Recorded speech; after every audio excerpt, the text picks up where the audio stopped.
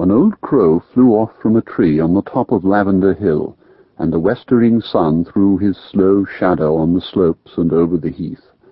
Across the heath this single shadow swept, up to the top of Bramble Hill and down again over the green canopy of Waverling Wood, gliding across the still blue surface of the lake and vanishing at last, with the sinking of the sun, into Deep Wood. Deep Wood lay cradled between the two broad slopes of the Sweet Hallow Valley, a huge sleeping cloud of trees. Little copses dotted the clustered oaks.